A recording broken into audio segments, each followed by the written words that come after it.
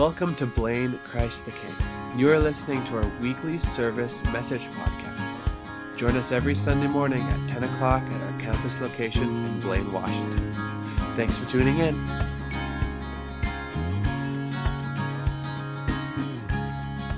Hi, everyone. Good morning. My name is Derek, and I'm obviously not Tyler. If you are a first-time guest here, welcome. I met Monique at the back door, front door, and hi. And I am filling in because I got a text at about 5 this morning saying, my family has been sick all night. I'm not going to go into any more details than that. This is church, and let your imagination run wild, and what are the chances that you come and fill in? And so I had a moment. I was like, well, what would love do? And then I'm like, what are you preaching on? You know, okay, you got the notes there. And, you know, as a speaker, you put lots of hours, like words are our tapestry, and we want to connect with people in ways that move them closer to God, move people into understanding who God created them to be. And it's very difficult at times to just feel that you're unprepared. And so I had this moment.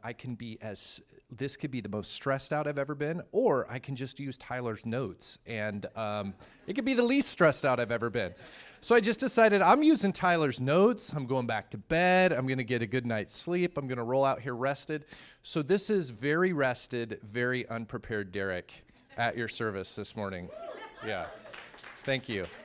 Thank you, everyone. Do you know Max Lucado? Anyone remember Max Lucado? He's a pastor in Texas. And I came to know the Lord at Western Washington University, and from a very non-Christian home, knew nothing about Jesus. I wouldn't even say I knew a Christian before I got to college. And so I had no mentors. My dad had died pretty tragically when I was young, but I found this Max Lucado book. And I just started reading it, and he has this way of just taking like very normal situations and seeing God in the midst of this situation. And I was just enchanted by the ways that he could just see God in things, and he'd suck me in. And so I'd read another book and then read another book.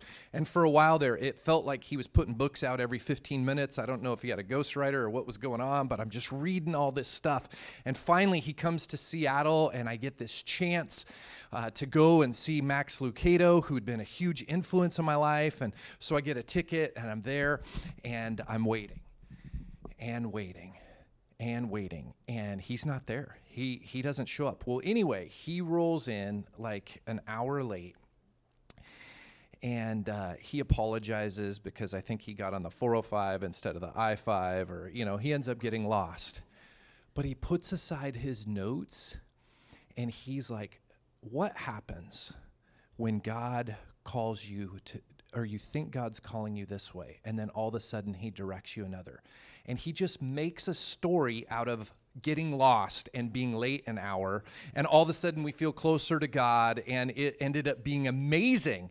And when Tyler called me this morning, I was like, I wish I was Max Lucado, but I am no Max Lucado. So most of these notes are Tyler's, with some of my notes kind of added for personal flavor, but I did want to give you a little context for what we're doing. Last week started a series in 1 Corinthians about love.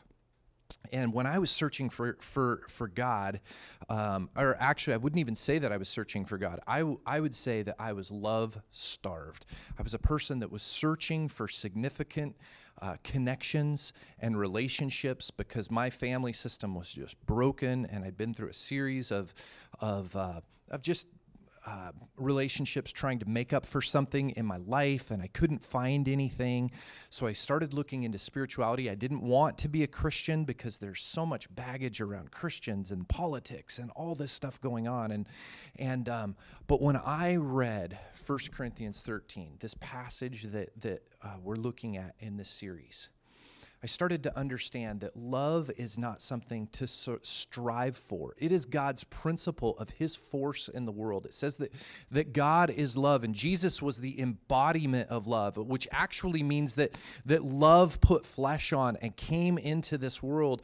Jesus didn't have to go, oh, I'm so impatient with them. Let me try to be patient. Jesus just was patient because Jesus is fully loving. And so we're not to teach these things like, you need to really try harder this way, and you need to try harder that way, because trying is not the goal of our faith. The goal of our faith is to understand fully who God is and allow the truth of that to work in us in ways that look a lot like love. That when Christians operate out of the ethic of love, not trying to love people, but just really loving people, it says that God sees, or that others see that and understand that there is a God in heaven. And that's what happened to me. I didn't want to necessarily be a Christian. I started studying all these other faith systems, and it was like, try really hard to do this, or try and find nirvana this, or do this and do that. And this idea that love became a person and then extended these arms of love and showed, this is who you are. This is how you were to be like me. It was actually freeing. I could stop trying to love so hard, and just go, is that loving? And if it was, do that thing. And if it wasn't, understand what it was that I was supposed to do. And in that, we see that love is grace, and love is truth. And the fantastic thing about God's love is it is completely balanced. God never compromises his truth. He never compromises his holiness or his standard when he's gracious and shows grace to those who need it. But when he's being gracious and accepting, he never compromises the truth of who he is. So he's fully gracious and fully truthful. And sometimes in religious or church or family organizations, we see groups of people that will camp behind, but this is true. And they're so true that they appear unloving because they're not gracious, they're not accepting. Or sometimes people or family systems will be so gracious that it kind of feels like anything goes, and there's no backbone to it. There's no substantive order to how it should be. And in this, Paul lays out this order to love, that love is fully gracious and fully truthful. And as a people, that is who we are to be. When we say we are going to be a lighthouse or a beacon of love to the people in Blaine, it's not necessarily saying come and do anything, but it is saying regardless of anything that you've done, you will be accepted. There is still a standard, God's standard, but there is hope, or there is forgiveness for the past, and there is hope for the future. No matter what you've done, we will love you, we will accept you, but it doesn't change the fact that God as love has a standard. And over here, if we run into some tough truths of God, we are going to communicate those as graciously as we can, understanding that those around us are in process, just like we were, or just like we still are. So with that kind of as my basis, I'd like to get into the notes. Last week, Love as God Explains It, I talked about the two greatest commandments: to love God with all the heart, mind, soul, and strength.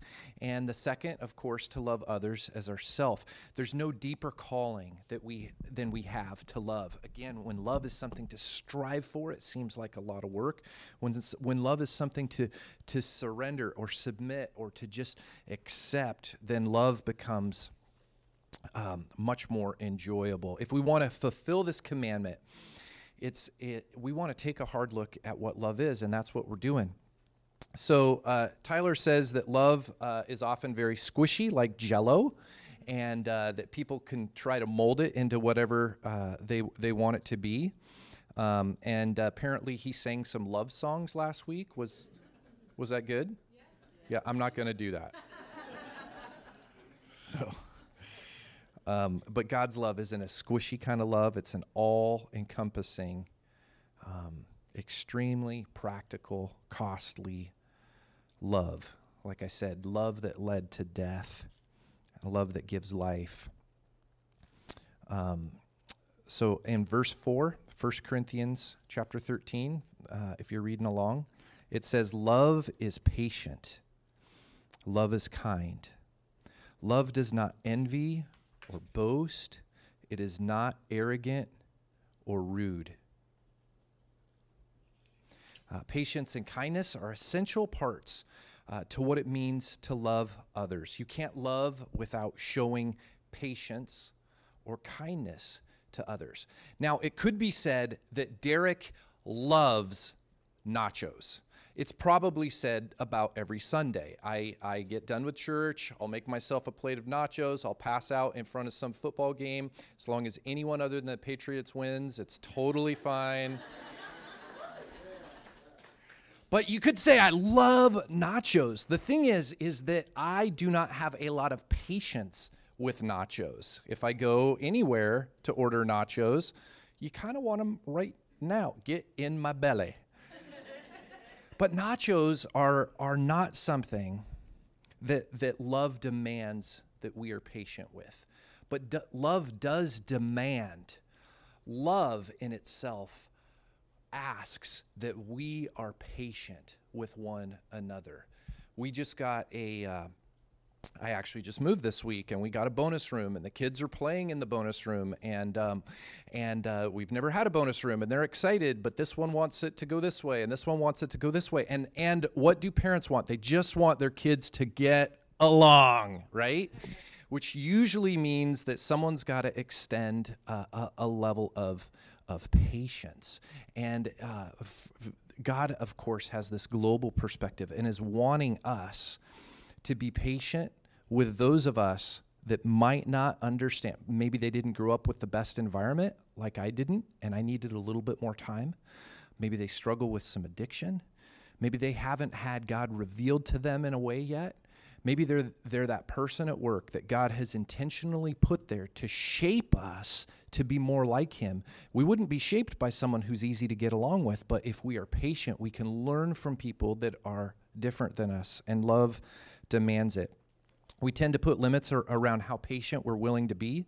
We say things like, I'm running out of patience, or I'll try to be kind, and neither reflect the type of love that God has shown towards us. Sometimes we reduce this command to being nice, and in this context, it's not listed in the Bible anywhere that we are just to be nice to each other. If we take this command and just settle for being nice, we're settling for tolerating people instead of truly loving them. And eventually, this niceness just kind of cracks. It's shown for what it is, just posturing. If we give it enough time, people will see that our hearts are indifferent. And we want people to see that our hearts are full of love. Often in churches, we can use niceness as a way to protect ourselves to have to love people sacrificially. We don't want to love people in a way that costs us something. The church can be super friendly at times, but often never personal. Tyler had a friend who once said her church was full of the nicest people you'll ever get to meet, but they never got to meet each other. Love is personal. And when Paul writes the words patience and kindness, it goes far deeper than being nice to people. The word patience means to suffer long with someone, to care about someone so much that even if they wrong you or make the same mistake over and over, you'll never stop being compassionate. You'll never withdraw from their lives. You keep caring for them. We're supposed to be patient and kind. The word Paul uses for kindness means to practice mercy towards someone, to not care for someone because of what you receive back, whether tangible or intangible, but to choose to love someone even when they are difficult. This group of believers that I ended up living amongst in college, I can't imagine the level of patience and grace they showed towards me because I was not living like them at all. But they didn't correct me. They let me have my opinions. They just invited me continually to be around them, and I saw that the way that they lived and the way that they loved was completely different than what I came to know. Well, both these words together, kindness and reflection, reflect love that's in it for the long haul. It means caring for people, not just who they are now, but having faith that God can shape them into what he wants them to become. No one is outside of God's reach. His heart is that every person would eventually seek him and find him. But what makes him worth seeking, what makes him interested, I never would have sought him if his people were unkind and unloving. If they were impatient with me and unkind, I never would have thought to seek the source of their faith. So it was their kindness and their patience that was tangible love that opened a pathway for me to God. And patience and kindness asks us a question. It says, how gracious am I willing to be towards someone? And again, this is not an effort question. It's just a love measure. How am I willing to lay down my life and be gracious towards someone? And if we're loving, then the answer to that is yes. If we're trying to intellectually love out of our own effort, we'll get frustrated. If you're someone who likes to put limits around your willingness to be patient and kind, then Jesus is going to mess you up a bit. He's going to challenge those limits. And like the coworker that I joked about, I had this coworker that was so mean. I don't know if you've ever had a mean coworker, but if you haven't, then you're the mean coworker. But just pretty much started yelling at me. And so I told him, I said, hey, you made my prayer list. And that ticked him off. So the next week, he's completely mean again. And I'm like, you're top 10, bro. And so the meaner he would get, the more I would move him up my list. Now, I don't recommend this to everybody. This is a guy, like, probably button horns, and I was learning to do this differently because I, in my old days might have handled it a little differently, but now I had to surrender to love. And eventually I just looked him in the eyes and I said, you are number one on my prayer list. I'm praying for you every day. And he just broke down crying. Like, why? Like, I'm so mean to you. And he'd known about Jesus when he was younger and walked away, and we went behind our work building, and he recommits his life to Jesus. And it was out of kindness, but I tell you, it wasn't my kindness. My kindness wanted to give him the right fist of fellowship, right? But God's kindness was willing to be patient. See what I'm saying? In Matthew 18, 21 through 23, Peter comes up to ask Jesus about forgiving someone. He says, Lord, how often will my brother sin against me and I forgive him? As many as 7 times? Jesus said to him, I do not say to you 7 times, but 77 times. When Jesus says 77 times here, what he means is that there's no limit to the grace we're supposed to extend to people. Stop counting. Don't keep a list at 76. That's not what's going on here. He's telling people to be boundless in his patience and mercy towards others. It doesn't mean that we're bound to people. So if you're in an abusive or an unhealthy relationship, we're not telling you to stay in that. In fact, there's a history of that in the church, and that's not what God is saying here, and it's not what we're saying here. What he's saying is that we should always be willing to forgive people, to release them, to free them from the bitterness or the anger that we have in our hearts.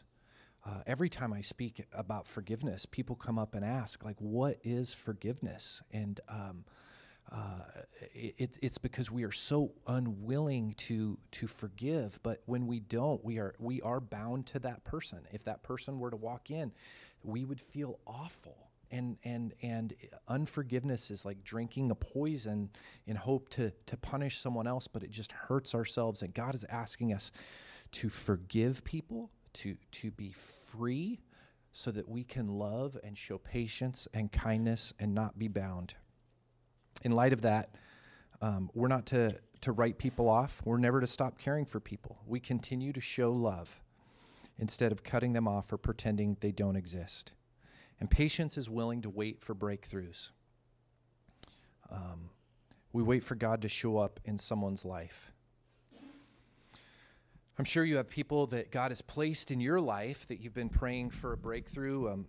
Maybe it's addiction or hurt or continuing to happen. Like I said, coworker or family member. Maybe you've been holding out hope for kids that have strayed away. And we see this all the time with people who continue in fellowship, for those people that walk away from gathering weekly or focusing on Jesus, and just the hurt that it causes the people that stay and the hurt that it causes people to go. And we long for people to get along in love, but we are supposed to continue to trust that God is working in and through that. And in love, we wait patiently for God to bring breakthrough in the lives of others. We wait while we display the kindness of God whenever we have the chance. We don't say, like, where were you this weekend? I was at church. Why weren't you at church? We just, how are you? What is going on in your life? Is there something I can help you with? And if you're having trouble doing this, it's good to ask yourself, how patient has God been with you? And how kind has he been to you? God's grace and patience for you is endless. He never tires. He never gives up. You might think he does, but he never does. And because of the grace we've received, we're challenged to show that same grace to everyone in our lives. It doesn't mean we create codependency, but form a place rooted in Jesus. We refuse to dwell on the offenses made against us. In the next part of the verse, Paul tells what love is not. Love is patient and kind, but it is not envious, and it's not boastful. These two words are related to each other. While looking at envy, we ask, how do I respond to another person's success? When we look at boasting, we say, how will I respond to my own success? Both words are the wrong answer to the question. Envy is the unhealthy way to respond to the success of others. And boasting is an unhealthy way to respond to our own success. And it's difficult in our culture, in the American culture, because we're self-made, pull ourselves up by our bootstraps, just try harder, be busy. And we tend to accept envy and boasting. They become two sins that have kind of flown under the radar in our culture and often in church today. And in general, we don't call people out for being envious because we're not sure what's going on in their heart.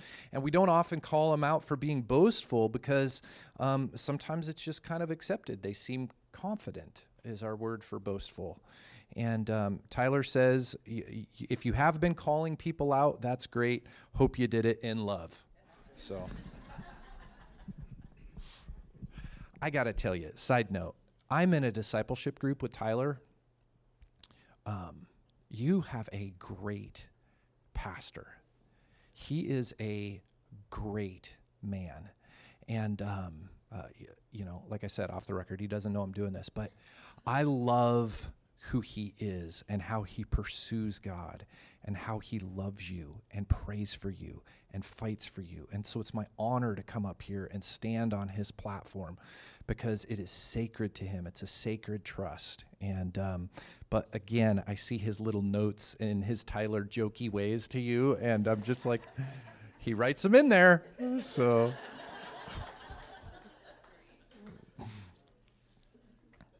but why do we struggle with envy and boasting?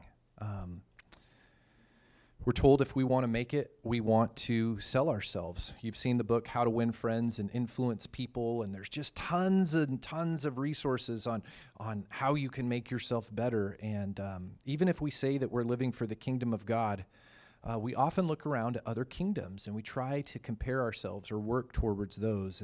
And then we envy the success of others that get that. And but envy can subtly lie under the radar of our lives. And maybe you too go to social networking sites and you see like all these wonderful pictures. And if you're stressed out and difficult and totally need a vacation, the last thing you should do is go on social media and look at all these people that are getting vacations, because you're just like, I wish I could do that. And God sometimes wishes you would just turn off your social media. I probably shouldn't say that. Speak for you, God. But I wonder sometimes if you just want us to turn it off instead of the way, social media is kind of a toxic place for boasting and envying. And but we constantly need to check our hearts, because really what we want to want is what God wants for us. That is the best thing for us. And Paul writes that, that he learns to be happy with much and happy with little. And really what we want is to know Christ in such a way that we would be fulfilled in any situation. And that desire that we really have gets hidden by this desire of our eyes that kind of tells us we think we want these things, and people that go out and get them aren't necessarily better or happy. And so what the best place for each of us is to fully receive the gifts that God is giving us in who he is and the relationships of those around us. But on the flip side of envy, we have boasting. It's when we make a big deal about ourselves. We boast when we talk on and on about our stuff or our accomplishments. And boasting comes from a heart focused on us. And I don't know about you, but when I boast, it's partly because, like, hey, look at how great I did, but it's mostly because I'm just needy. And I want the thing that I did to kind of other people to be happy that I did the thing that makes me feel great. But it's empty. It's an empty exchange, because no one likes other people boasting, right? When I do it, it doesn't look good. When you do it, it looks a little bit better, but it still doesn't look good. So boasting is not God's heart. One time Jesus was calling out the selfishness of the Pharisees. He says, out of the abundance of the heart, the mouth speaks. If our thoughts are consumed with self only, it's going to come out in us controlling conversations and talking about ourselves. And one comedian called people who do this the me monsters. Instead, love calls us to listen, not control. If you're constantly asserting yourself in a conversation, it might be time to check your heart. Where's your heart focused? Are you too wrapped up in your own success, or are you really about God's success in the world today? Envy and boasting naturally tie into the next part of Paul's definition for love. He follows by saying love is not arrogant or rude. Arrogance and rudeness are two expressions of our pride. When our life is run by our pride, it comes out in these ways. But again, these words are related. So looking at arrogance, we ask the question, how important am I trying to make myself? How important do I make myself? Arrogance is an over-important view of self. Because my dad died when I was young, I learned arrogance as a survival lie. I was like, who's that guy? Was it Stuart Smalley on Saturday Night Live? He'd look in the mirror, I'm good enough, I'm smart enough, and apparently you don't watch Saturday Night Live or TV. This is a whole, do you guys even have TVs? Like in Bellingham, we have TVs everywhere. So, anyway, so I'm good enough. He'd look in the mirror and say, I'm good enough, I'm smart enough, and people like me. But I had to learn to, but it was this false bravado, this false type of arrogance. But looking at rudeness, we ask the question, how important do I make others? So arrogance is an over-important view of self. Rudeness is an under-important view of others. And there's symmetry in here. So arrogance and rudeness disrupt the type of community God intends for us to become. And if you want a homogeneous group of people, say a church or a social group or a family, just try to get everybody to act the same, and then everybody doesn't have to work hard at arrogance or rudeness because we're all kind of the same. But arrogance and rudeness are tested when you have people that have more than you and you have people that have less than you. Are you going to be boastful? Are you going to envy? Are you going to be arrogant? Are you going to be rude? And the people of God are to gather in such a way that if someone walks in with nothing, they get the same level of dignity that someone who has everything. And James talks about this. And so there is symmetry in this passage, but it's really that love is supposed to be, when we love people, it's not about how much they have, it's about who they're made in the image of. And we've never met a human that's not made in the image of the one we serve, our Creator God.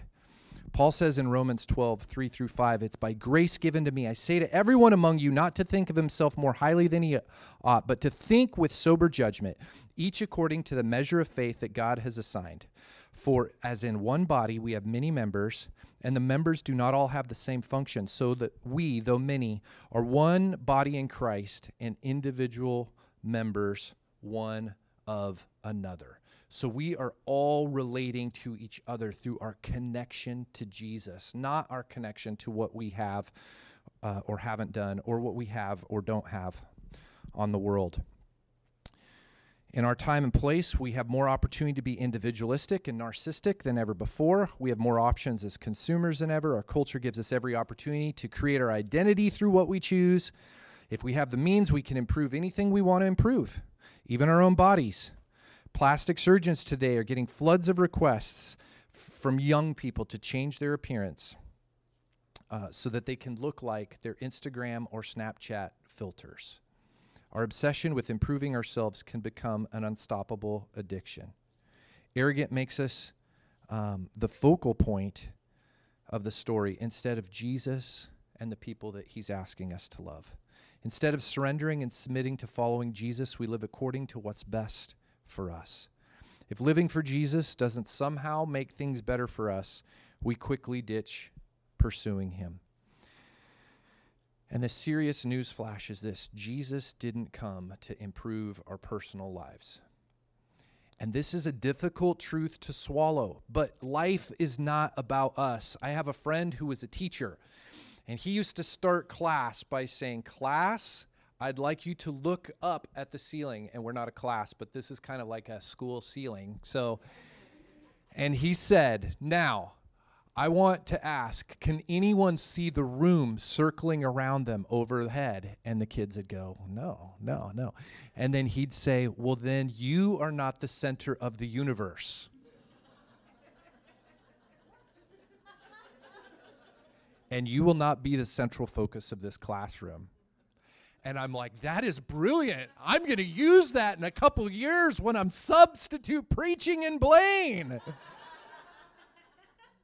So, CTK Blaine, we're not the center of the universe. It's about Jesus.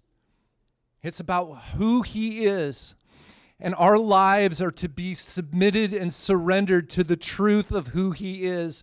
And as we understand him, we understand life. As we understand him, we understand love. But it's not for our sake, it's for his sake.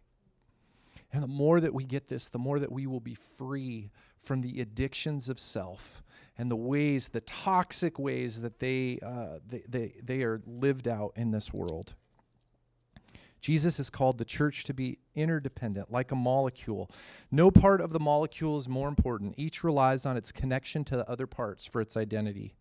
When we realize how much we need Jesus and the gift that life is, we realize that we are becoming together part of the body of Christ, part of his plan. Instead of being about our focus or our show, we sign up much more about something bigger, about him. And this is why we actually planted CTK Blaine the way that we did. We could have rolled in with a big service and thrown Mikey up there. I mean, Mikey would just attract people, right? But it's not about you, Mikey. We wanted to connect people relationally. And that's what we've done. And that is the church in action, right? Meeting in the homes and serving people and serving the community in ways that no one will ever know but Jesus knows. And that is what it means to be the people of God. And that is how we're going to see change in Blaine. And we're going to gather weekly to remind ourselves who God is and who we are called to together. But it's so that we are better equipped to go out during the week. We're members of one another. We're bonded together in the love of Christ for the mission of God. If we follow Christ, we find our joy and our life in being about his mission rather than a mission of self-importance. Rudeness is the other side of that coin. The other side of arrogance is rudeness towards others, devaluing others. But we want to uphold someone's honor even when their behavior doesn't seem to call for it. Maybe you feel like it's calling for something else, but there's no place for us to be rude. Rudeness is a cancer that kills community. It's a negativity that can spread throughout the church and kill the culture that's built on Christ. Saying harsh things about each other without love is what we're about. Saying harsh things about each other without love is not what we're about. It's what kills community. So we're not to undermine our ability to love people by being careless about what we say. And so if we start to find ourselves feeling better than someone or frustrated with someone before speaking to them or speaking about them to another, just want to invite you to just take a moment. What would love do in this situation? How does Jesus feel for this person? God, would you help me to see this person the way that you see them, to pray for them? Because we might be a total extrovert and they might be a total introvert. We might be totally organized and they might be totally disorganized. We might love the Seahawks and they might love the Patriots, but God is not calling us to be rude. So if you see God change your heart, we need to extend that kindness to others. So what's the call of this verse? What does it mean that love is patient and kind and not focused on self? Love demands that we give up fighting for our own importance and find importance as part of God's fight for others. That we will actually, as a people of God here in Blaine, be more connected to the community when we honor our community, when we pray for our community, when we fight for our community. And this is not a political statement, but it is often seen as political.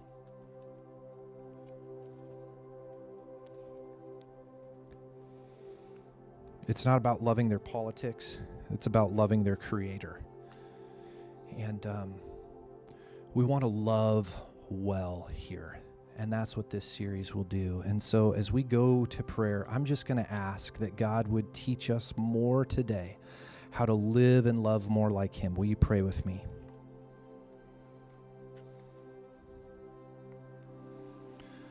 Father God, I want to thank you, God. I can't even say, Jesus, that you are an example of love because you are love.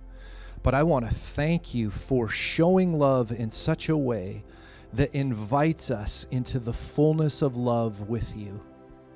And God, I pray that you would knock us off the high horse of arrogance and boasting, and you would join us into the strong sense of humility that you have in showing love for others.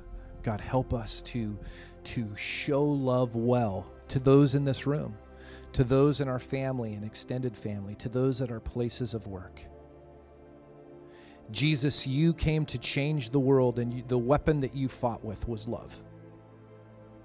So God, would you help us to engage the world around us, not through a flimsy, moldable Jell-O-type love, but a strong, biblical, grace and truth-filled love. God, teach us to be more like you. Lord, and we do want to pray for the Mitchell family. Please help them recover well from whatever is going on. And God, thank you for those here that are taking a brave step to become more like you and learning to love and live more like you here together at CTK Blaine. Will you help us in Jesus' name? Amen.